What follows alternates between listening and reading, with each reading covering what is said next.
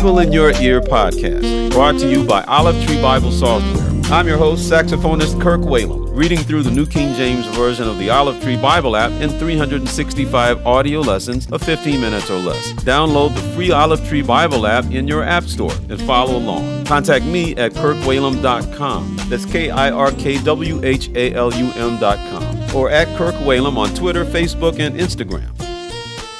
Today is May 29th. Let's read the lesson number 149. 2 Samuel chapter 14, verse 1 through chapter 15, verse 22, John chapter 18, verses 1 through 24, Psalms chapter 119, verses 97 through 112, Proverbs chapter 16, verses 8 and 9. 2 Samuel chapter 14. So Joab, the son of Zeruiah, perceived that the king's heart was concerned about Absalom. And Joab sent to Tekoa and brought from there a wise woman and said to her, "Please pretend to be a mourner and put on mourning apparel. Do not anoint yourself with oil, but act like a woman who has been mourning a long time for the dead. Go to the king and speak to him in this manner." So Joab put the words in her mouth. And when the woman of Tekoa spoke to the king, she fell on her face to the ground and prostrated herself and said, "Help, O king." Then the king said to her, "What troubles you?" And she answered, "Indeed, I am a widow. My husband is dead. Now your maidservant had 2 sons, and the 2 fought with each other in the field, and there was no one to part them. But the one struck the other and killed him. And now the whole family has risen up against your maidservant. And they said, 'Deliver him who struck his brother, that we may execute him for the life of his brother whom he killed. And we will destroy the heir also.' So they would extinguish my ember that is left, and leave to my husband neither name nor remnant on the earth." Then the king said to the woman, "Go to your house, and I will give orders concerning you." And the woman of Tekoa said to the king, "My lord, O king, let the iniquity be on me and my father's house, and the king and his throne be guiltless." So the king said, "Whoever says anything to you, bring him to me, and he shall not touch you any more." Then she said, "Please let the king remember the Lord your God, and do not permit the avenger of blood to destroy any more, lest they destroy my son." And he said, "As the Lord lives, not one hair on your head shall fall to the ground." Therefore the woman said, "Please let your maidservant speak another word to my lord the king." And he said, "Say on." So the woman said, "Why then have you schemed such a thing against the people of God? For the king speaks this thing as one who is guilty, and that the king does not bring his banished one home again. For we will surely die and become like water spilled on the ground, which cannot be gathered up again. Yet God does not take away a life, but he devises means so that his banished ones are not expelled from him. Now, therefore, I have come to speak of this thing to my lord the king, because the people have made me afraid." And your maidservant said, "I will now speak to the king. It may be that the king will perform the request of his maidservant. For the king will hear and deliver his maidservant from the hand of the man who would destroy me and my son together from the inheritance of God." Your maidservant said, "The word of my lord the king will now be comforting, for as the angel of God, so is my lord the king in discerning good and evil. And may the Lord your God be with you." Then the king answered and said to the woman, "Please do not hide from me anything that I ask you." And the woman said, "Please let my lord the king speak." So the king said, "Is the hand of Joab with you in all this?" And the woman answered and said, "As you live, my lord the king, no one can turn to the right hand or to the left from anything that my lord the king has spoken. For your servant Joab commanded me, and he put all these words in the mouth of your maidservant. To bring about this change of affairs, your servant Joab has done this thing. But my lord is wise, according to the wisdom of the angel of God, to know everything that is in the earth." And the king said to Joab, "All right, I have granted this thing. Go, therefore, bring back the young man Absalom." Then Joab fell to the ground on his face and bowed himself and thanked the king. And Joab said, "Today your servant knows that I have found favor in your sight, my lord, O king, and that the king has fulfilled the request of his servant." So Joab arose and went to Geshur and brought Absalom to Jerusalem. And the king said, "Let him return to his own house, but do not let him see my face." So Absalom returned to his own house, but did not see the king's face. Now in all Israel there was no one who was praised as much as Absalom for his good looks. From the sole of his foot to the crown of his head there was no blemish in him. And when he cut the hair of his head, at the end of every year he cut it because it was heavy on him. When he cut it, he weighed the hair of his head, at 200 shekels according to the king's standards. To Absalom were born 3 sons and 1 daughter, whose name was Tamar. She was a woman of beautiful appearance. And Absalom dwelt 2 full years in Jerusalem, but did not see the king's face. Therefore Absalom sent for Joab to send him to the king, but he would not come to him. And when he sent again the second time, he would not come. So the king said to his servants, See, Joab's field is near mine, and he has barley there. Go and set it on fire. And Absalom's servants set the field on fire. Then Joab arose and came to Absalom's house and said to him, Why have your servants set my field on fire? And Absalom answered Joab, Look, I sent to you, saying, Come here, so that I may send you to the king, to say, Why have I come from Geshur? It would be better for me to be there still. Now therefore let me see the king's face. But if there is iniquity in me, let him execute me. So Joab went to the king and told him. And when he had called for Absalom, he came to the king and bowed himself on his face to the ground before the king. Then the king kissed Absalom. 2 Samuel chapter 15.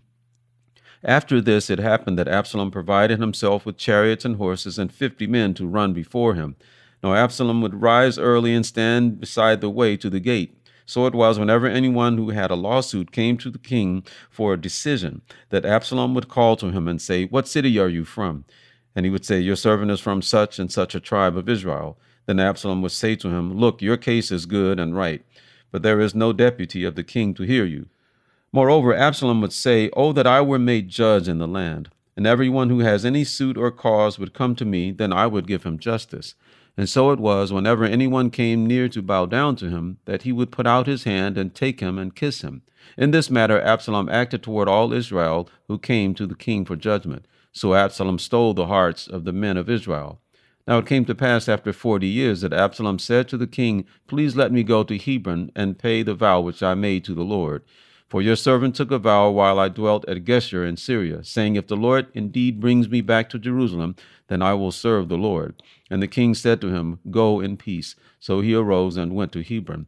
Then Absalom sent spies throughout all the tribes of Israel, saying, As soon as you hear the sound of the trumpet, then you shall say, Absalom reigns in Hebron.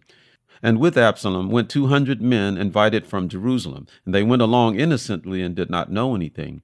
Then Absalom sent for Ahithophel the Gilonite, David's counselor, from his city, from Gilo, while he offered sacrifices. And the conspiracy grew strong, for the people with Absalom continually increased in number. Now a messenger came to David, saying, The hearts of the men of Israel are with Absalom. So David said to all his servants who were with him at Jerusalem, Arise, and let us flee, or we shall not escape from Absalom. Make haste to depart, lest he overtake us suddenly and bring disaster upon us, and strike the city with the edge of the sword. And the king's servants said to the king, We are your servants, ready to do whatever my lord the king commands. Then the king went out with all his household after him. But the king left 10 women, concubines, to keep the house. And the king went out with all the people after him and stopped at the outskirts. Then all his servants passed before him, and all the Cherethites, all the Pelethites, and all the Gittites, 600 men who had followed him from Gath, passed before the king. Then the king said to Ittai the Gittite, Why are you also going with us? Return and remain with the king, for you are a foreigner, and also an exile from your own place. In fact, you came only yesterday. Should I make you wander up and down with us today, since I go I know not where? Return and take your brethren back. Mercy and truth be with you. But Ittai answered the king and said, As the Lord lives, and as my lord the king lives, surely in whatever place my lord the king shall be, whether in death or life, even there also your servant will be. So David said to Ittai, Go and cross over. Then Ittai the Gittite and all his men and all the little ones who were with him crossed over. John chapter 18. When Jesus had spoken these words, he went out with his disciples over the brook Kidron, where there was a garden, which he and his disciples entered. And Judas, who betrayed him, also knew the place, for Jesus often met there with his disciples. Then Judas, having received a detachment of troops and officers from the chief priests and Pharisees, came there with lanterns, torches, and weapons. Jesus, therefore, knowing all things that would come upon him, went forward and said to them, Whom are you seeking? They answered him, Jesus of Nazareth. Jesus said to them, I am he. And Judas, who betrayed him, also stood with them. Now when he had said to them, I am he, They drew back and fell to the ground. Then he asked them again, "Whom are you seeking?" And they said, "Jesus of Nazareth." Jesus answered, "I have told you that I am he. Therefore, if you seek me, let these go their way, that the saying might be fulfilled which he spoke, Of those whom you gave me, I have lost none." Then Simon Peter, having a sword, drew it and struck the high priest's servant and cut off his right ear. The servant's name was Malchus. So Jesus said to Peter, "Put your sword into the sheath. Shall I not drink the cup which my Father has given me?" Then the detachment of troops and the captains and the officers of the Jews arrested Jesus and bound him. And they led him away to Annas first, for he was the father-in-law of Caiaphas, who was high priest that year. Now it was Caiaphas who advised the Jews that it was expedient that one man should die for the people. And Simon Peter followed Jesus, and so did another disciple. Now that disciple was known to the high priest, and went with Jesus into the courtyard of the high priest. But Peter stood at the door outside. Then the other disciple, who was known to the high priest, went out and spoke to her who kept the door, and brought Peter in. Then the servant girl who kept the door said to Peter, "You are not also one of this man's disciples, are you?" He said, "I am not." Now the servants and officers who had made a fire of coals stood there, for it was cold, and they warmed themselves, and Peter stood with them and warmed himself. The high priest then asked Jesus about his disciples and his doctrine. Jesus answered him, "I spoke openly to the world. I always taught in synagogues and in the temple, where the Jews always meet, and in secret I have said nothing. Why do you ask me? Ask those who have heard me what I said to them. Indeed, they know what I said." And when he had said these things, one of the officers who stood by struck Jesus with the palm of his hand, saying, "Do you answer the high priest like that?" Jesus answered him, "If I have spoken evil, bear witness of the evil. But if well, why do you strike me?" Then Annas sent him bound to Caiaphas the high priest.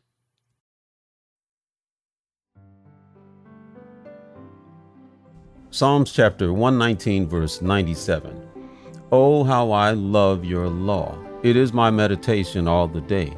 You, through your commandments, make me wiser than my enemies, for they are ever with me. I have more understanding than all my teachers, for your testimonies are my meditation.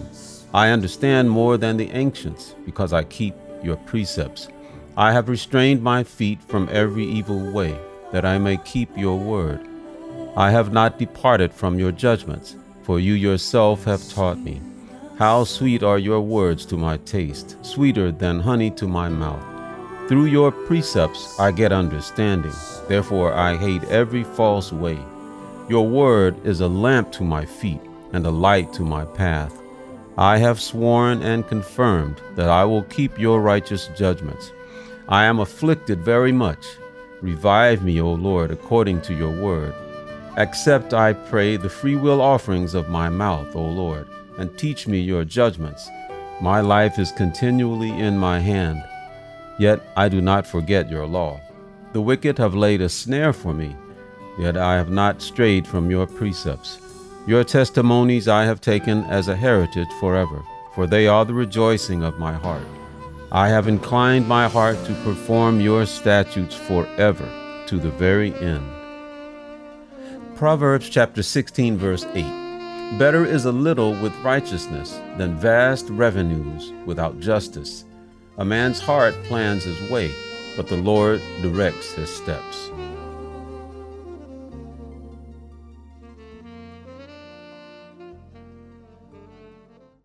Thank you for listening to the Bible in Your Ear podcast. I'm Kirk Whalum. God bless you.